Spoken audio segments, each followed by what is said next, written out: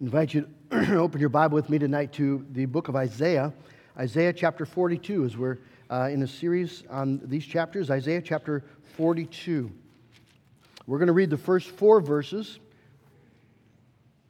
I encourage you to keep your Bible open, as we'll be just jumping back a little to chapter 41 as well.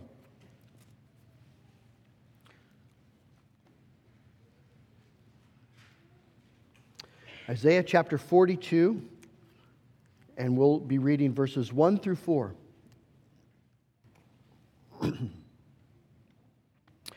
This is God's word. Behold my servant whom I uphold, my chosen in whom my soul delights. I have put my spirit upon him. He will bring forth justice to the nations. He will not cry aloud or lift up his voice or make it heard in the street. A bruised reed he will not break, and a faintly burning wick he will not quench. He will faithfully bring forth justice. He will not grow faint or be discouraged till he has established justice in the earth, and the coastlands wait for his law. Let's bow and ask the Lord's blessing. Father, now as we come to your word, we thank you that you show us here through the words of Isaiah the beauty of Jesus, and I pray that the Spirit would give us eyes to see and to believe, to be blessed, encouraged, that we would worship Christ, love Christ, trust our Lord Jesus in all things, in all times, for he cares for us. We pray in Jesus' name. Amen. I'd like to ask you, what would you think of a person who could really and truly predict your future? So imagine you met a man in the store, and he said to you, tomorrow afternoon at 3 o'clock you're going to have an accident, and you're going to receive 11 stitches, but you'll be okay. You would probably think he was nuts. And then what if it happened? And then the next week you ran into him in the store again, and he told you what you're going to be doing next year at this very date, or 10 years from now, this very date. Or it was just evident that he clearly knew what was going to happen to you. I think you would take notice of that. I think you would ask him, how do you know these things? Because we know that only God can truly know the future. The phrase for this ability to foretell what's going to happen is called predictive prophecy. And the book of Isaiah is full of it, because in the book of Isaiah, God is, he's judging the Israelites for their idolatry, and he's judging the nations for their idolatry. And one of the proofs that God raises in the book of Isaiah over and over and over again is that there are no gods that can predict the future except Jehovah, Israel's God. And that's where I ask you to keep your Bible open. If you look at chapter 41, God is pointing out in chapter 41 the futility of idols, if you look at verse 21 and following. So this is God speaking. Set forth your case, says the Lord. Bring your proofs, says the King of Jacob, Israel's God. Let them bring them and tell us what is to happen. That's predictive prophecy. Tell us the former things, what they are, that we may consider them, that we may know their outcome, or declare to us the things to come. Tell us what is to come hereafter, that we may know that you are gods. Do good or do harm, that we may be dismayed and terrified. Behold, verse 24, you are nothing, and your work is less than nothing. An abomination is he who chooses you. If you look at verse 29, you have that word again. Behold, they are all a delusion. Their works are nothing. Their metal images are empty wind. God is just saying to Israel, look at these false gods. Look at their sheer incompetence. Just tell them to do something, anything. Something good, something bad, it doesn't matter. Just ask them to do anything, and you'll see that they're just wind, emptiness, vanity, delusion. They are not gods. Behold, look, notice, see. And then verse 29, the same. Behold, they're all a delusion. Their works are nothing. And then directly then, in comparison, we have the first word of chapter 42. Behold. In contrast to the vanity of all false gods, behold, my servant. Behold my servant. You see, God has a message for this world. In the face of all the delusions of idolatry, God says, look at my servant. Pay attention. See, notice, focus your mind on him. This one is the revelation of the truth of God in the person of Jesus Christ. Dane Ortland, in his new book, Deeper, argues that the single most important thing, if we're to grow as Christians, the single most transformative thing is to grow in the grace and the knowledge of Jesus Christ. That by looking to Christ, by seeing Christ, beholding Christ, it's the most transformative thing that happens to us. And I think that's absolutely true. In fact, John will talk about that. When we see him, we shall be like him, for we shall see him as he is. When you see the beauty of Jesus and the glory of Jesus, the truth about Jesus, it washes away any delight or love for sin. It purifies, it transforms. And so if we want to grow as Christians, we want to be focusing on exactly the thing God says to focus on, which is the truth of Jesus. And so here in Isaiah chapter 42, we just have a wonderful text of Isaiah prophesying, certainly not knowing. Isaiah doesn't understand all the things that he's telling us here. The Holy Spirit is moving him to speak of this future coming one, the servant of God. But with New Testament eyes, we know exactly who this is. And here we see in chapter 42 Jesus' identity, Jesus' character, and his mission. So his identity, his character, and his mission. Notice in verse 1 where God says to us, behold my servant. It's very instructive the way God says this, because we tend to think of Jesus in terms of what he is for us. Jesus is our Savior. Jesus is our Redeemer. Jesus is our friend. And all those things are true. But if that's the only way you think about Jesus, you're not seeing the full person of Christ, the full glory of Christ. In fact, we could argue that the primary glory of Jesus isn't what he is to you or to me. The full glory of Jesus is, first of all, what he is as God and for God and to God. You can illustrate this when children are young, and even when they get older. Children have just a natural tendency to view their parents in purely self-referential terms. That's my dad, that's my mom, she cooks, or she cleans my room, or she teaches me school, and dad does these things, and they do these things for me.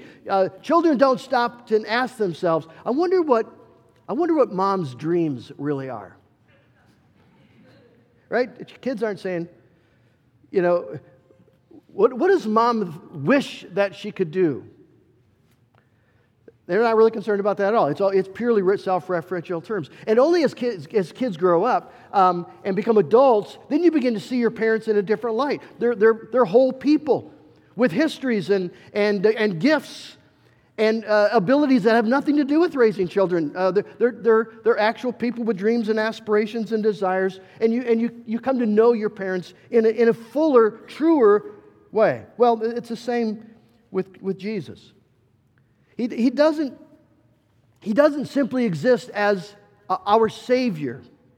He is, praise the Lord, but he exists as his own glorious person and to the glory of his Father. That was the passion of Jesus in this world. Father, glorify your name. That was his aspiration. That was his zeal, to glorify the name of his Father.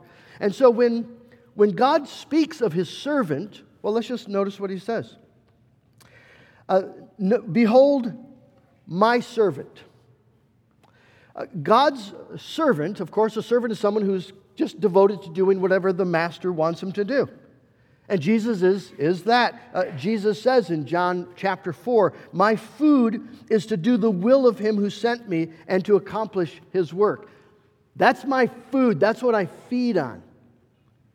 Jesus would say, I don't say anything of my own. I just say what the Father tells me to say. I don't do anything of my own. I just do what the Father tells me to do. Jesus wants to make it very clear. He's not here on a mission of His own making. He is a servant in the truest and purest sense of the word. His words and His works are in direct obedience to the call and command of His Heavenly Father. Jesus exists, first of all, to God, for His Father. Now, why does this matter? Well, I think it highlights, first of all, the glory of Jesus in His incarnation. Because what we see then is that Jesus, being the second person of the Trinity, God of God, right? Very God of very God, begotten, not made. In all of His glory, the second person of the Trinity humbles Himself and embraces this role of a servant. Being found, Paul says, in human form. He took the form of a servant and became obedient even to death on the cross. The wonder of the gospel is that the very Son of God was willing to embrace the role of a servant, and all the way down to the cross and to the tomb. The Son of God did that. Not just Jesus, the man from Nazareth, yes, but the God-man, the Son of God did that. You see, the mystery of the gospel is just highlighted by the truth of Jesus as He is in His being, His person, in His deity. So that Paul will marvel that the Son of God loved me and gave Himself for me. The Son of God did. And it's a great comfort then to God's people that Jesus is the servant. Because he's not, Jesus isn't engaged as a mediator in the sense of God the Father is over here and sinners are over here. God the Father wants nothing to do with us and we want nothing to do with Him. And Jesus inserts Himself and tries to bring these two parties together. That's not what happens in the gospel. The truth is that Jesus is the Father's servant. It is God reconciling the world to Himself in Jesus Christ.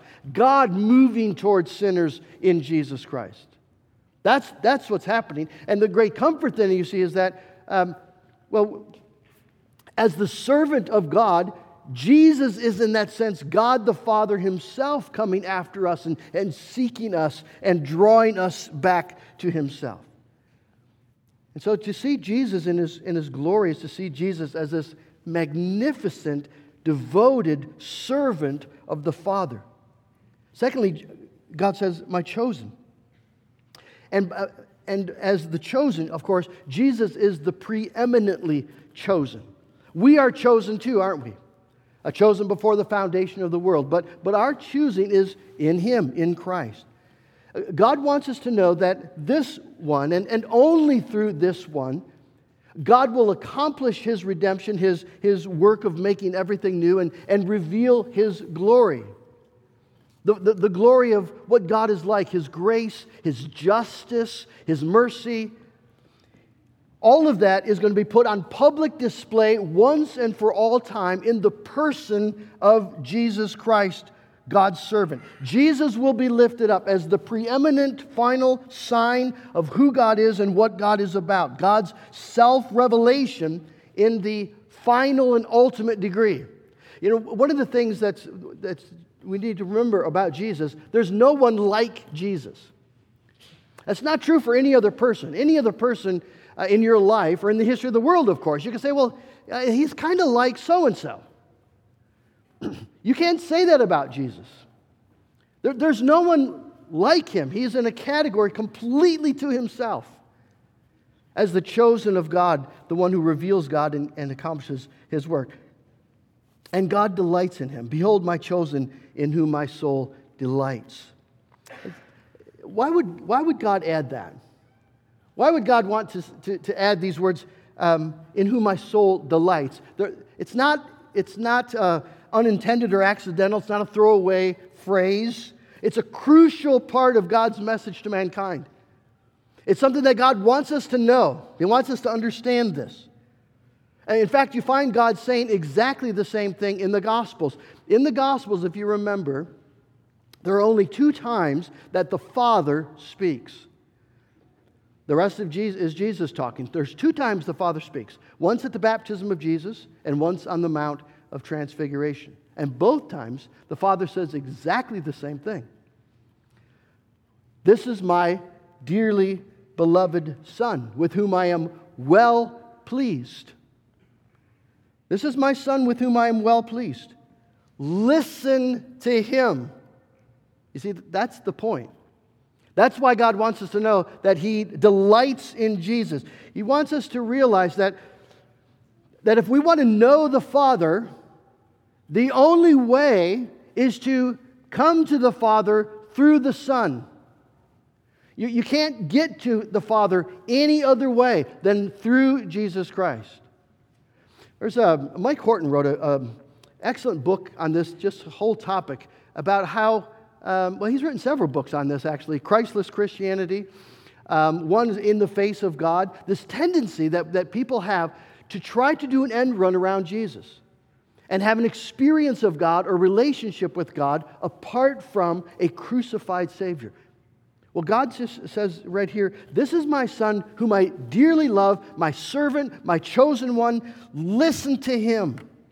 He's placed Jesus in the middle of human history as the epical center of redemptive history. And God says, don't dream of coming to me apart from Him. This is my servant, my Son. Listen to Him. So He's the appointed of God. He's also the anointed of God. I've put my Spirit upon Him.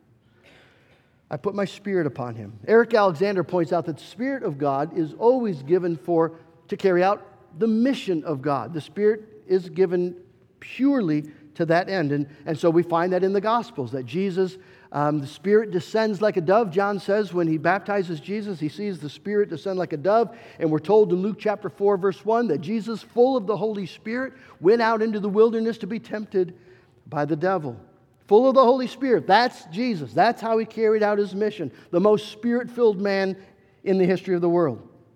But Jesus was not just a fully Spirit-filled man, but Jesus told His disciples, didn't He, that they were not to try to do ministry until they had received the gift of the Holy Spirit. The Spirit is given to empower gospel mission, God's mission. And that's what the text wants us to know, that God has equipped His Son to carry out His God-given mission. The full measure of the Spirit is given to Jesus, and in that power, He carries out His great gospel task.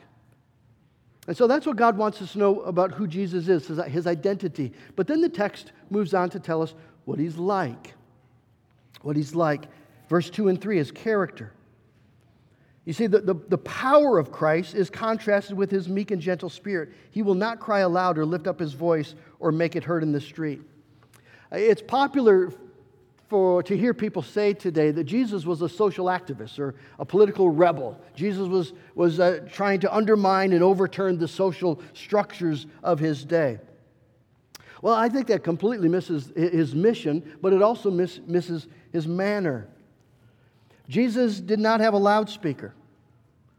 He wasn't out making a name for Himself in that sense, right? He's not trying to build His Twitter platform or promote His brand. He would routinely tell people after He had done some miraculous healing, don't tell anyone. He's not a loudmouth. He's the Son of God on earth in the power of the Spirit, going about His divine, cosmic, changing all things, and He's doing it quietly. And I think that's glorious about Jesus. When you watch Jesus, you have this sense that it's not about Him. It's about other things. It's about His Father. Primarily, it's about His Father. Here's a man devoted to His Father's will. And it's about the eternal well-being of those the Father had given to Him. Jesus loved His own, and He loved them to the uttermost and to the end. He prays for His own. Jesus is about making everything in this broken and sin-cursed world new. It's about those things. That's his manner. He's not a boisterous loudmouth out to make, in that sense, a name for himself. It's exactly in his humility that he is exalted and given the name by the Father that's above every name. And he was gentle.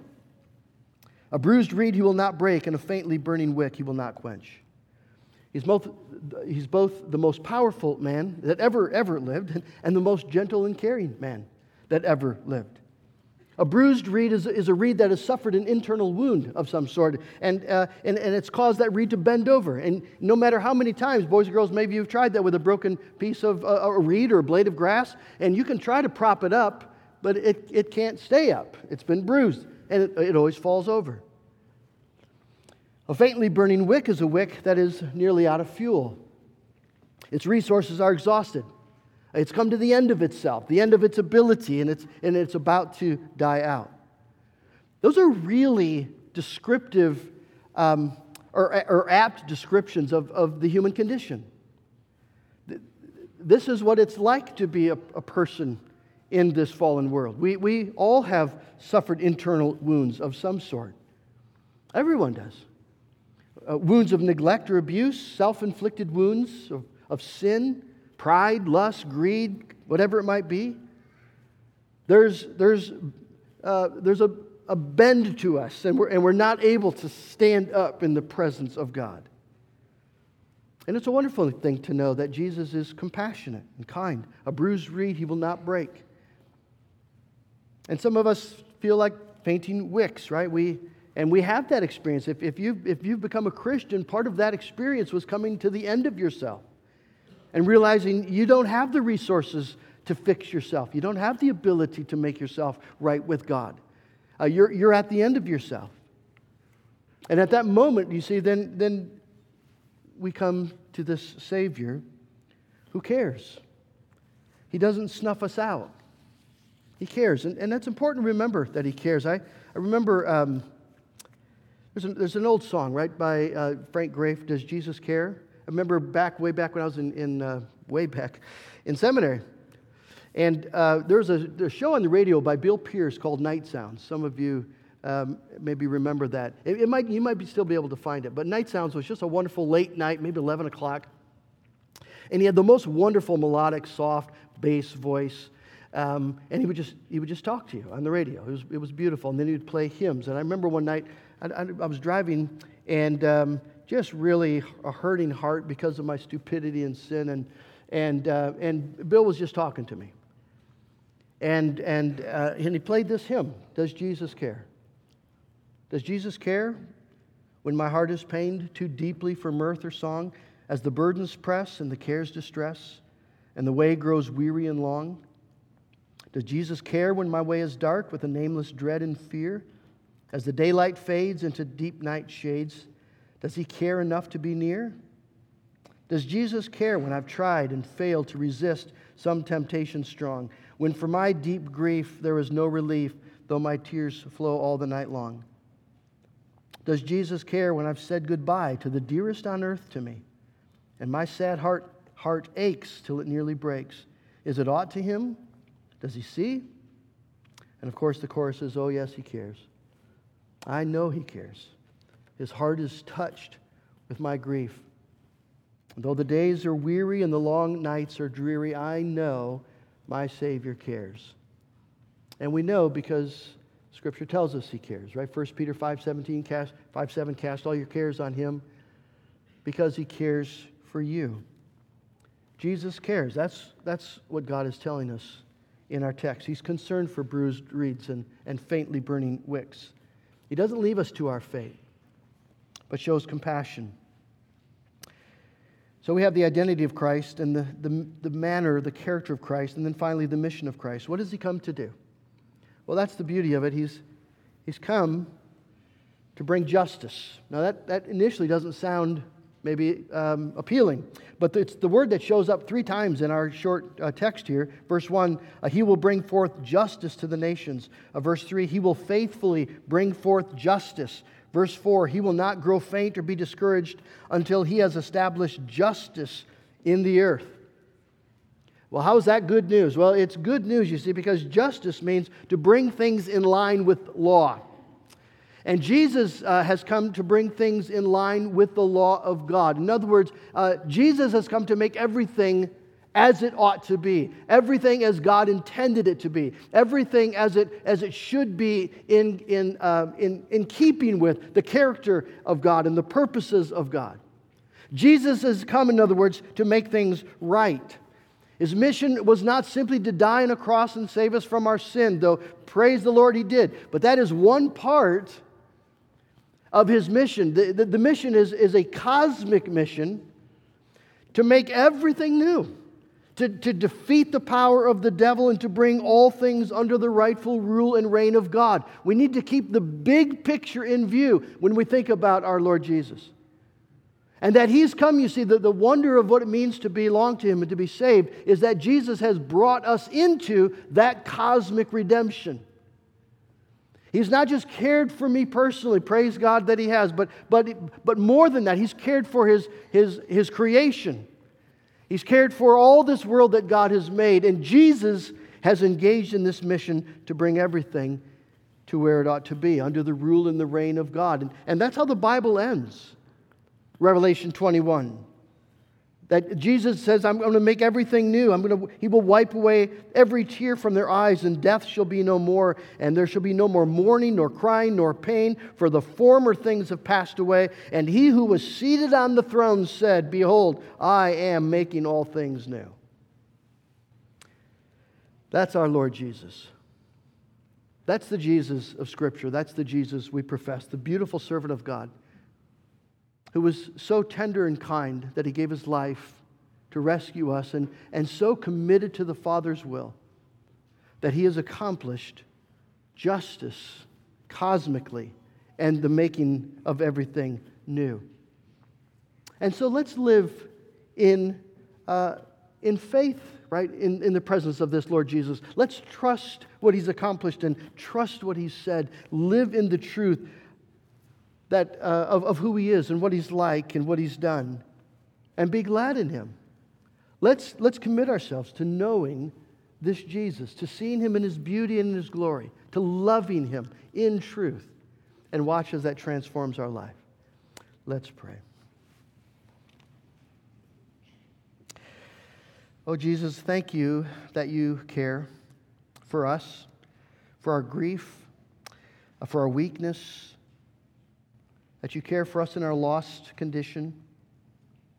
But, oh, Jesus, thank You that above all You were devoted to Your Father, and that You have brought us up into this cosmic redemption of making all things new, and that our lives are being defined not just by Your care for us, but by what You've accomplished on the broadest scale, and that You're bringing us, Lord, into this new reality where everything is as it ought to be. In the middle of all of our brokenness and our sin and our grief and the losses that we grieve, Father, I pray that we would see Jesus as the one who's come to restore what's been lost. He's the one who's come to reunite us with our God and to reunite us with our loved ones who've gone on before, and the Jesus who's come to perfect us, mind and body, the Jesus who's come to usher in the eternal kingdom, in a new heaven and a new earth. And I pray that we would live then with expectation and patience and peace and joy, because Jesus has said He will do it, and He always accomplishes what He promises. Oh, Jesus, give us the grace to know You more and more. We pray in Jesus' name. Amen. We're going to sing together as we close out tonight a new hymn in the Trinity Psalter hymnal, Behold My Servant. The tune will be familiar to you. The words are new, but they speak exactly to what we've been talking about tonight. Let's stand together and sing.